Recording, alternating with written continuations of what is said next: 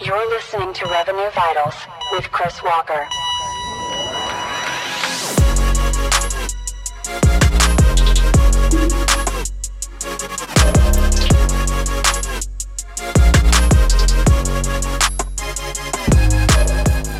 What's up, everyone? Welcome back to the Revenue Vitals podcast. Today, we are broadcasting live from Austin, Texas during the SaaStock conference. And the first person that we have on the interviews today, a lineup of interviews, the first one we're going to talk through is the CEO and founder of Pavilion, formerly Revenue Collective, Sam Jacobs, someone that I totally respect in the attitude and the mindset that he brings to business, how he's shaping tons of leaders in the tech industry and a ton of different places, and someone that I just overall respect as a business leader. So Sam, great to have you on the show. Thanks for having me. It's great to be here. Yeah. I'm in the presence of greatness. And I love it because normally we talk about like demand gen and marketing all the time, but I think we're going to spend a lot more time on leadership and mindset and culture and some of the things that are happening in the market right now. And so I think it's going to be really informative to the people that are all the people that are listening here. And so I hope so. To get started, you published your first book recently, yeah? Yeah, I did. It was called Kind Folks Finish First, The Considerate Path to Success in Business and Life. It came out in November. It was briefly on the Wall Street Journal bestseller list before plummeting into obscurity shortly thereafter. Amazing. And I'm sure everyone should go and check out the book, but if you could give us like the 1 or 2 minute synopsis, I'm sure a lot of people would be interested to hear about it. Yeah, sure. I mean, the basic point of the book is it's the values and the story of building Pavilion. And it starts on Friday the 13th, October 2017, when I was fired from the Muse, which was the second to last full-time job that I had before working on this full-time. And it was sort of the beginning of a journey. And the journey was about, in some ways, like, you know, not to be too cheesy, but like my journey of self-discovery.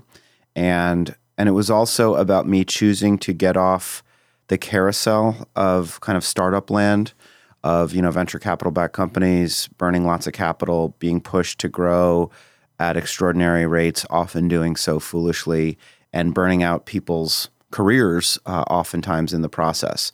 And so it was about me building Pavilion, and in the course of doing that, sort of discovering things about business or realizing things about business that maybe I'd always known, but that I hadn't ever articulated. Namely, that there's just a different way to do business.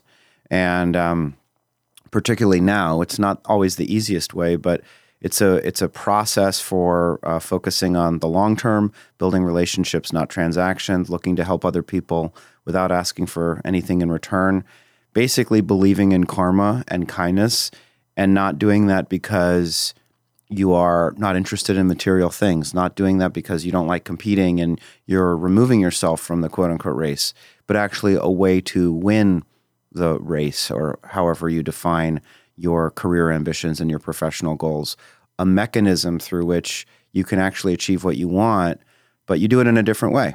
And it's a way that probably puts a little bit more good into the world, but regardless, differentiates you. Amazing. I overall love that sentiment. I want to go back to, you know, the process of building at first Revenue Collective and then Pavilion, and maybe highlight some of the like key lessons that you learned. I think as a CEO as myself, I feel like there are lessons that you know because you read them in a business book, but sometimes you have to really experience both either the high or the extreme pain on your own to really feel and learn those types of lessons. And so would be interested to hear some of the key things that have been a part of your professional and personal development as the time of a CEO so far. Yeah, I mean, you know, it's we are in an interesting, as we both know, you know, an interesting economy. The toughest economy I think that we've all been in since the great financial crisis. So it's been, I don't know of another time since probably going back to like 2009, 2010. And so even the lessons that I learned building Pavilion, I am relearning today. I guess a couple of the ones that emerge, you know, people say like, how'd you do it? I want to do something similar.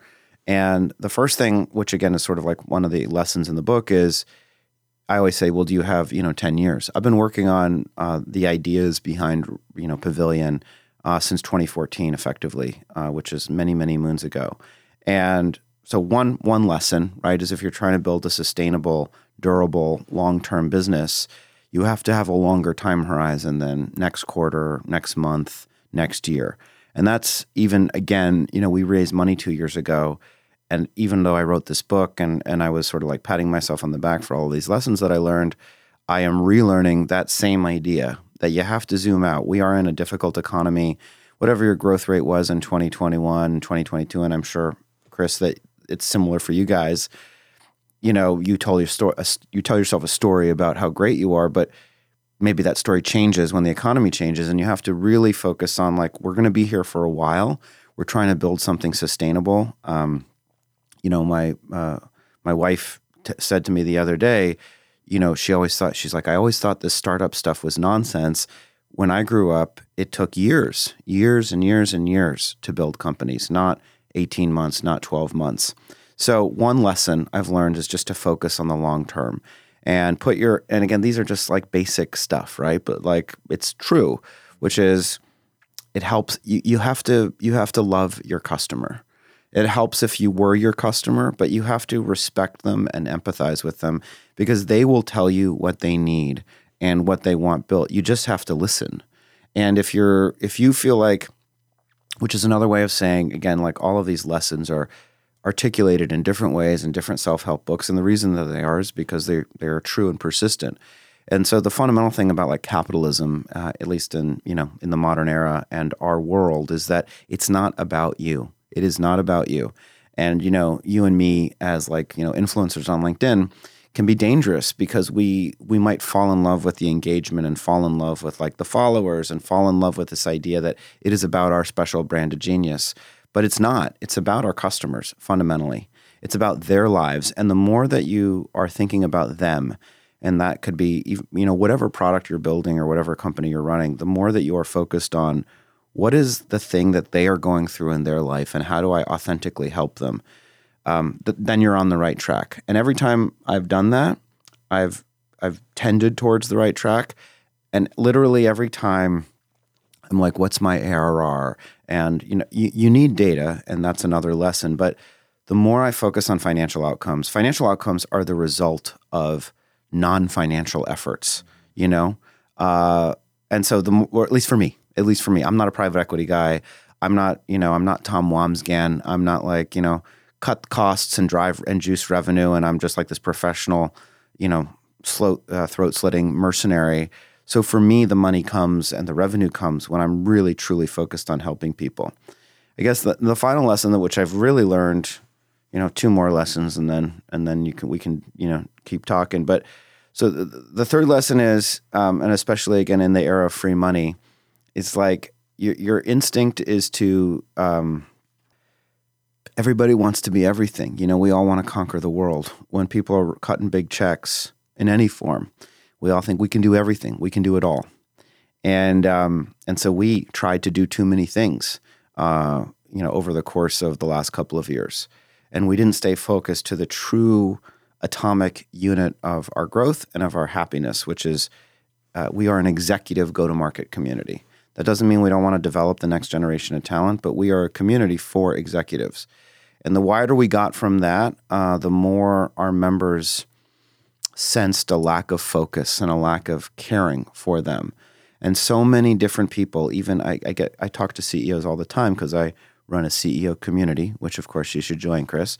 But so many people, they're we're gonna do this. They're talking about new products. They're talking about new sources of revenue. They have not tapped their existing market for their existing main product.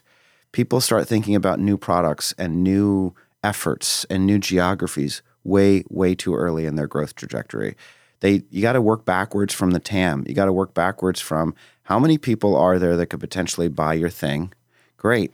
Until we've reached some meaningful market share penetration, let's not build new stuff. And then the last lesson is when you're young, and I don't mean age-wise, I mean as a company, when you're early in your growth, a lot comes from intuition and speed. A lot comes from you have the idea, you know how to get it done, let's just go. And what I have learned, particularly recently, even literally this morning, I sent an email, and as soon as I sent it, I'm like, I put too many people on that email. This is not good. You have to slow down a little bit as you grow to your point, 8 figures in revenue. When you become of a certain scale, you have to slow down your decision making a little bit when they're big decisions, and you need data to inform your judgment.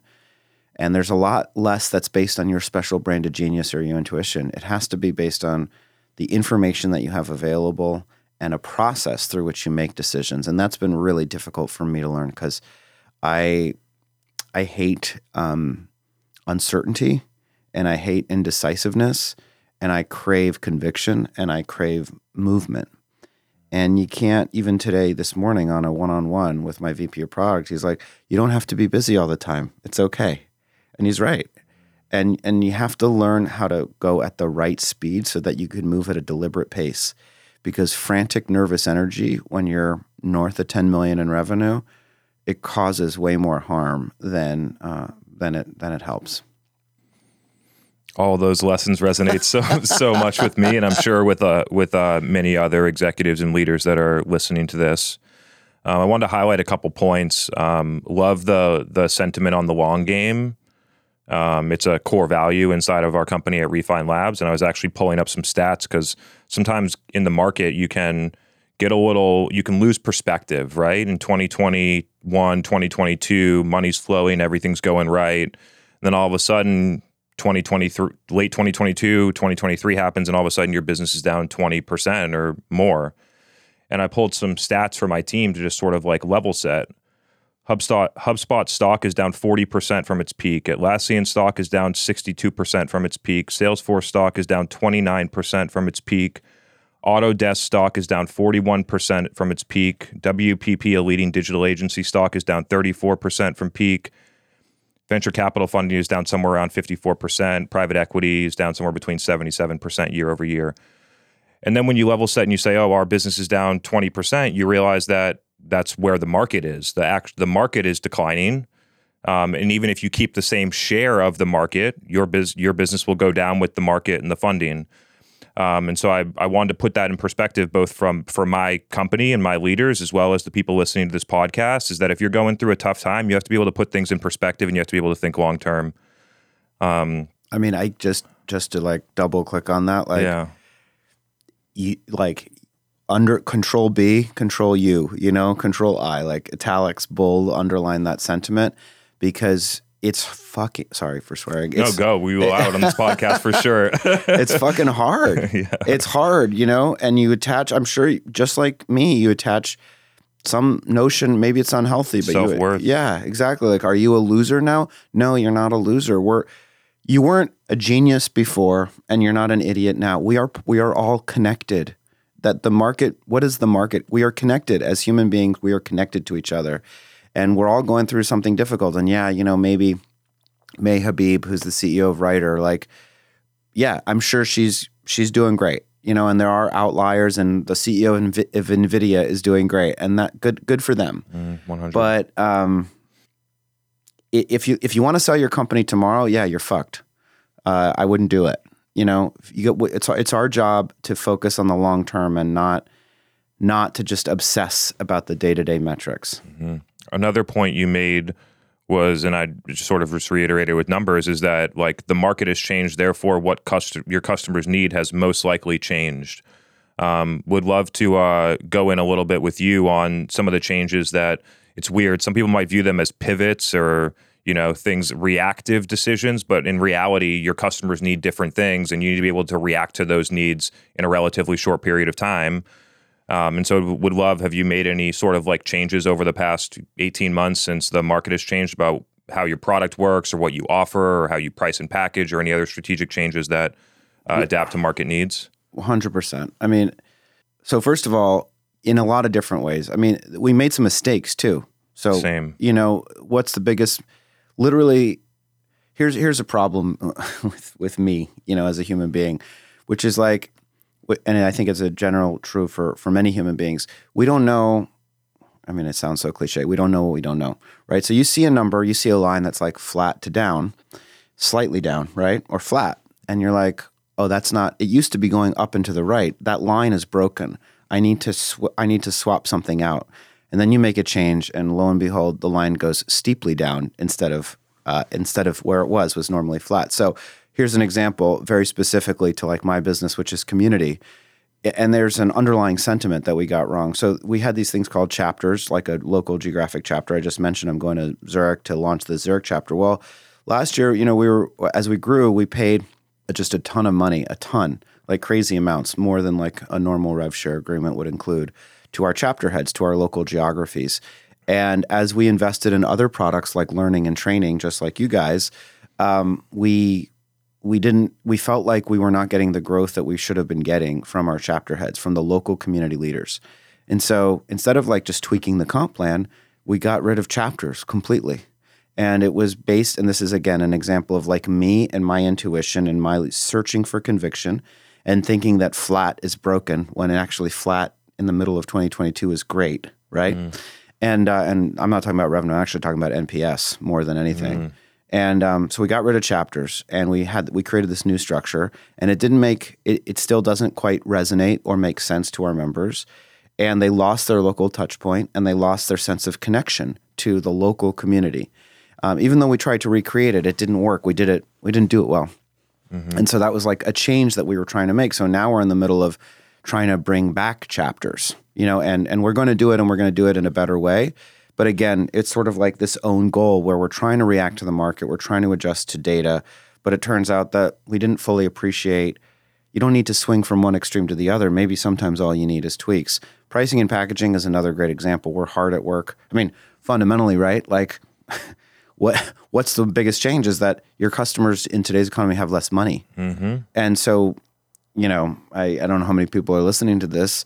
I think we're good value, but I think we could be better value. I think for us, it's really about like, how do we add value to the offering? If we want to maintain the same price, let's add more. We need to add more value, or we need to lower the price, kind of like fundamentally, right?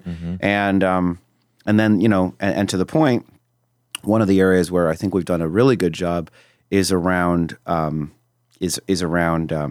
supporting people through transition. So one of the things we did during COVID, we just maintained it, and now it's our most popular and vibrant community is called On the Bench. And so On the Bench is a community for people that are out of work, but we didn't want to create, we didn't want to call it like unemployed group open or something. to work. Yeah, so On the Bench just means it's sort of like a reference to consulting, whether on the bench or on the beach or whatever. But and that's got a couple hundred people in it, and that's led by volunteers from within the community. And then we offer 50% off if you're out of work and you want to join Pavilion, so that we can sort of respond to the market environment. So, and then meanwhile, we're going through like a complete wholesale evaluation of our pricing and packaging as we look to bring chapters back and create incentives for people. So the answer to your question is absolutely. It probably never feels stable enough to an employee that works at Pavilion. And I don't think it's going to feel stable for a while. We had a board meeting a couple weeks ago, and we sent a survey to the board, and the board came back, and one board member says, how the business works and what the business truly is remains somewhat elusive. And that's because I'm building a new kind of business. Communities were also always on the side of software businesses. They weren't the business itself. And I think he's right. I think we're still discovering, what the business is in a lot of ways, as many of us are. Talk me through stability for employees. I talk to tons of people, mostly marketers and CMOs in the market, who maybe feel a little unstable in their current role or even dissatisfied in their current role. And then when I look objectively outside, I'm like, you work at a company that just raised $100 million. It's one of the most popular, like well-known, sexy type of companies, and you want to leave and think that it's not going to be like grass is always greener on the other side. Talk me through some of like the reality of the stability of employees, not specifically to your company to share, but just what you see broadly in the market, and then maybe some things that you'd recommend executives do to address it. Well, I think so. There's a lot there to unpack. The first thing is that $100 million in today's environment, if you just raise $100 million, you're fucked. And it's a curse more than a blessing. And why is that? Because you raised $100 million at $1 billion valuation or some, and as you just, the Salesforce being down 30%, that's the top performer in the SaaS world. So the reality is that the equity, and we don't have to name names, but any company that you've seen on LinkedIn that's like, 2 years ago, we're a unicorn now. They are not a unicorn, and their employees, the value of their equity is effectively worthless. And so but their growth, the instability that they might feel in the company is a reflection of the mismatch between what the last investors paid and where the company actually is from a revenue perspective. And the people and I was with such a company over the weekend, these two co-CEOs. And the reason that they don't feel, they feel happy and content, even though they've gone through layoffs and stuff as these CEOs, because they took tens of millions of dollars off the table when they raised the money. So they're fine for life. Their company is not. And so there's no easy answer to that sense of instability. The greatest, you kind of have to pick your poison. If relative to our valuation, Pavilion is in a better place. And I don't think you guys have raised money. So Refine's probably in a great place. So, the companies that are doing well, and by well, it's almost like a state of mind. It's the people that have the least anxiety, that feel okay about life, and that aren't transmitting panic and frantic anxiety out to their teams and to themselves, are the people that are break even or profitable, where whatever their growth rate, it's fine because they're break even and profitable, and they don't need to achieve any specific outcome on any specific time frame. And so I would imagine that even though the market's down, and I know you've had to make some changes, that working at Refine is probably a better place to work than some of these companies that raised $100 million but at the same time, I totally agree with you that there's no, and especially this is true in earlier career employees, where everybody thinks that the grass is greener, and that every company is a collection of totally fucked up human beings. And everything is an absolute mess. I've been at absolute rocket ships. Same. That felt like an absolute disaster the entire time. And they didn't have good culture, and people backstabbed and gossiped, and everybody was politicking. And that's a feature, not a bug, of human beings interacting with each other in closed spaces. So I think so that plus we are in the period, I just think what we're all feeling is the relative instability of the world. We had COVID, and that was the secular thing that had never happened before. That was totally mind-boggling and crazy. Now, it was many, millions of people died, but at the same time, the economic impact was blunted because the central banks of the world printed trillions of dollars and propped all of us up, and we are suffering the hangover of that. And by the way, I don't even know that was like the wrong decision. This might just be like the way it has to go. But the point is, after that, right on the heels of that, we're coming out of it. And that's what SVB and all these regional bank failures are fundamentally about, is about the mismatch between printing money and inflation and where the economy actually was, and overheating the economy. And then you radically pull it back. It's like you're eating candy for years and years, and then all of a sudden you just go on like this 3-day fast. Like, it's obviously going to have like weird impacts. And then right as that happens, AI comes around, and I don't think this is the same thing as like NFTs or the metaverse. Like, this is real stuff. Real stuff for sure. And fundamentally changing the number of people that you need to work at a company, the number of people you need to produce content, the number of people you need to get things done, the number of opportunities that are out there. And so what if you're an executive at a high growth company that just raised $100 million predicated on that it needs 500 people to get to $100 million as opposed to 100 people or 50 people? The reality is that going forward, which is the reason why Pavilion exists, and this wasn't like some long-winded way of plugging my company, but nevertheless, the reality is that like your career is going to be up to you. There's not going to be, you're not going to work somewhere for 10 years unless you work at a place maybe like Refine, where where it's okay, and where you're trying to grow 30% a year, 20% a year, not 200% a year, or everybody's fired. So in that world where we're going to be changing jobs and there's no job security and there's constant volatility, what you're going to need, my tip is like you gotta have a network, and not even a network, but I really do think you need a community. I think ours is the best, but you don't have to be part of ours.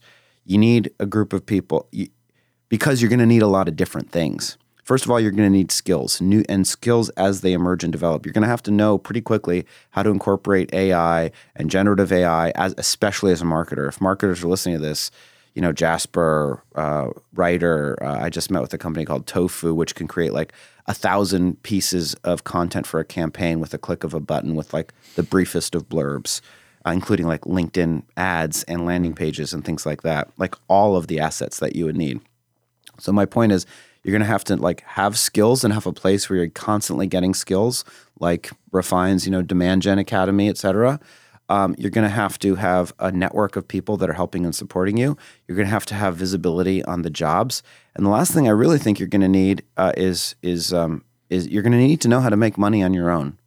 And I think you're going to, and again, that's why part of what we're trying to do at Pavilion is we want to get people paid. Like part of the mistake that I made with the chapter heads is like paying people is a feature, not a bug of a community. It should be a place where you can make money. We got to be thoughtful about how, but you're going to need a side hustle. You're going to need to be a consultant or an advisor. You're going to need to have your own tiny little agency. There's just nobody that's going to be looking out for you. Yeah. So you're going to need a lot of stuff. Yeah. So what I take away from that, and please correct me if I'm wrong, is it's more about embracing and accepting the current state of reality and the instability rather than trying to artificially correct it. 100%. Yeah. And again, just knowing that's where we are.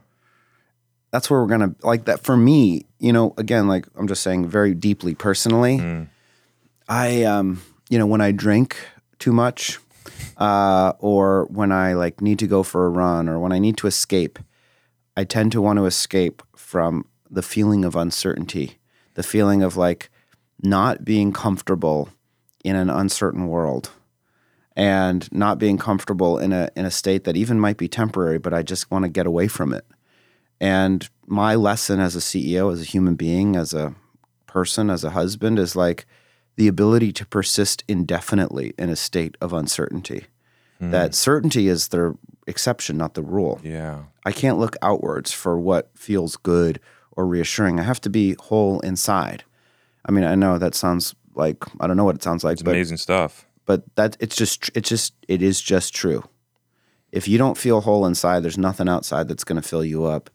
And if you're like nervous because your company's not doing well, like do your diligence, right? Like burnish your skills, take the Demand Gen courses from Refine Labs, but also know that it's going to be okay. These are temporary states.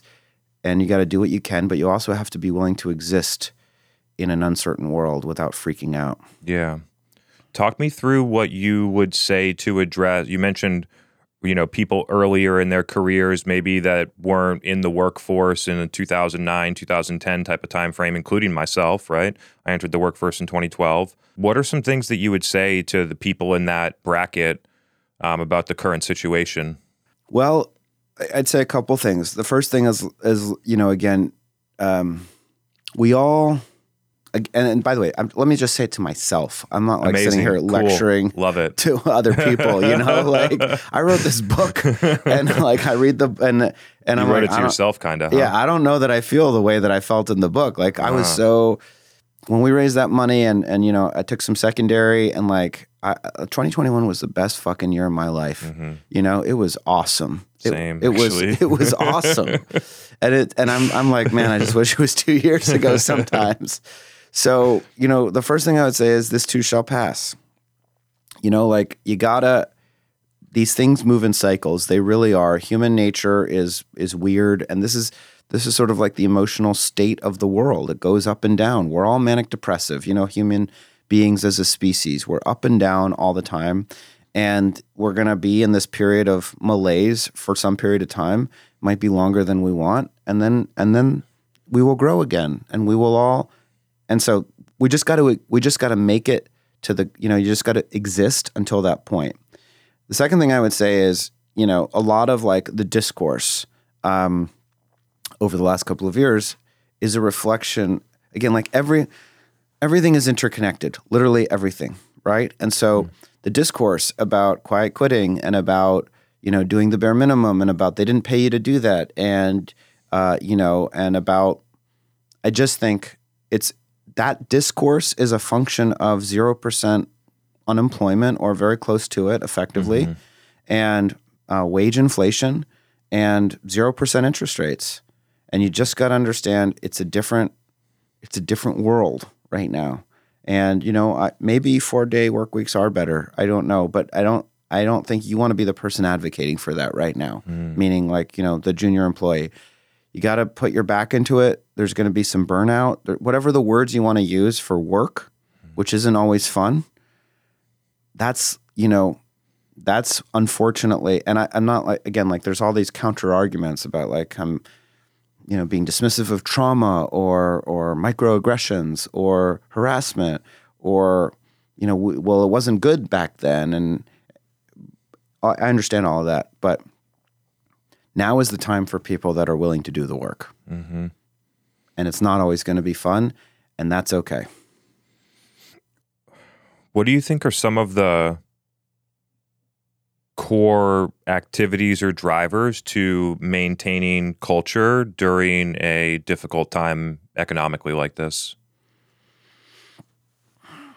First of all, I'd hit that back to you. Would love your answers to this, but my answers to it are, first of all, just acknowledge reality, try to do it with compassion, and try to focus. Like you got to acknowledge there's a balance. As with all things in life, judgment is required, right? And there's a balance between acknowledging reality and being such a downer that like all hands is a fucking buzzkill.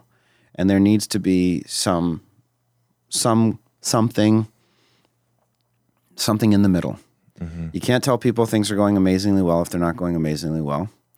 But you also can't put up a dashboard every single week that has a bunch of red on it and be like, all right, well, that's the dashboard. I think you got to figure out like, and part of that is mostly as in life, but also in this conversation, I'm talking to myself. Yeah. I'm not like lecturing anybody else.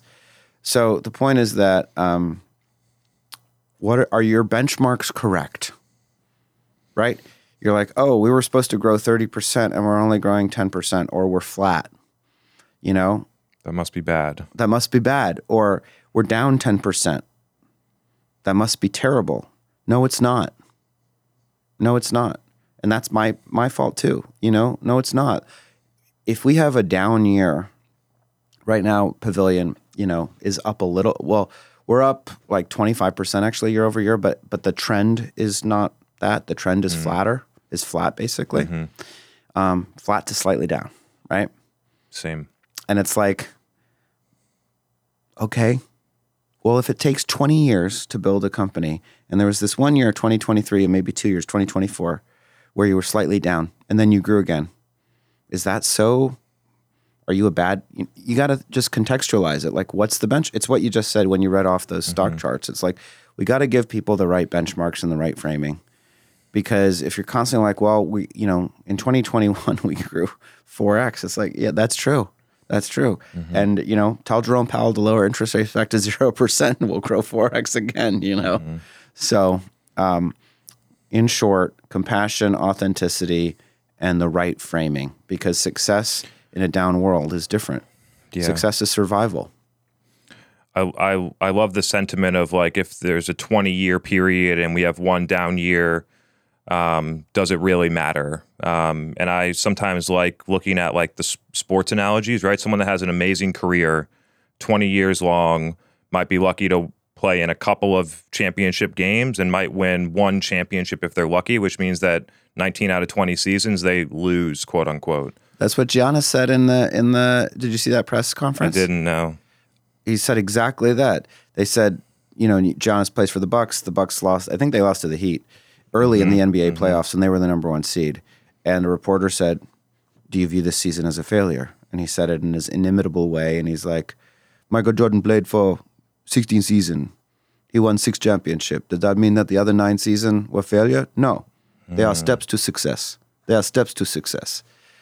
It's hard. It's so hard to believe so that in your hard. heart. But that is the truth. Yeah. Man, like I'd love to keep going, but that was such a great way to end. So maybe we close out here. Sam, this has been amazing. Great learning for me. I also love doing these in person, just like the energy and the flow is so superior to virtually, and it's great to meet you in person. Yeah, so likewise. Let's have some chats after. I'm a huge fan of what you guys are doing, and love your content and love your ideas, and also just rooting for your success as a great company. So yeah, right back at you, man. Thanks for being here. Yeah.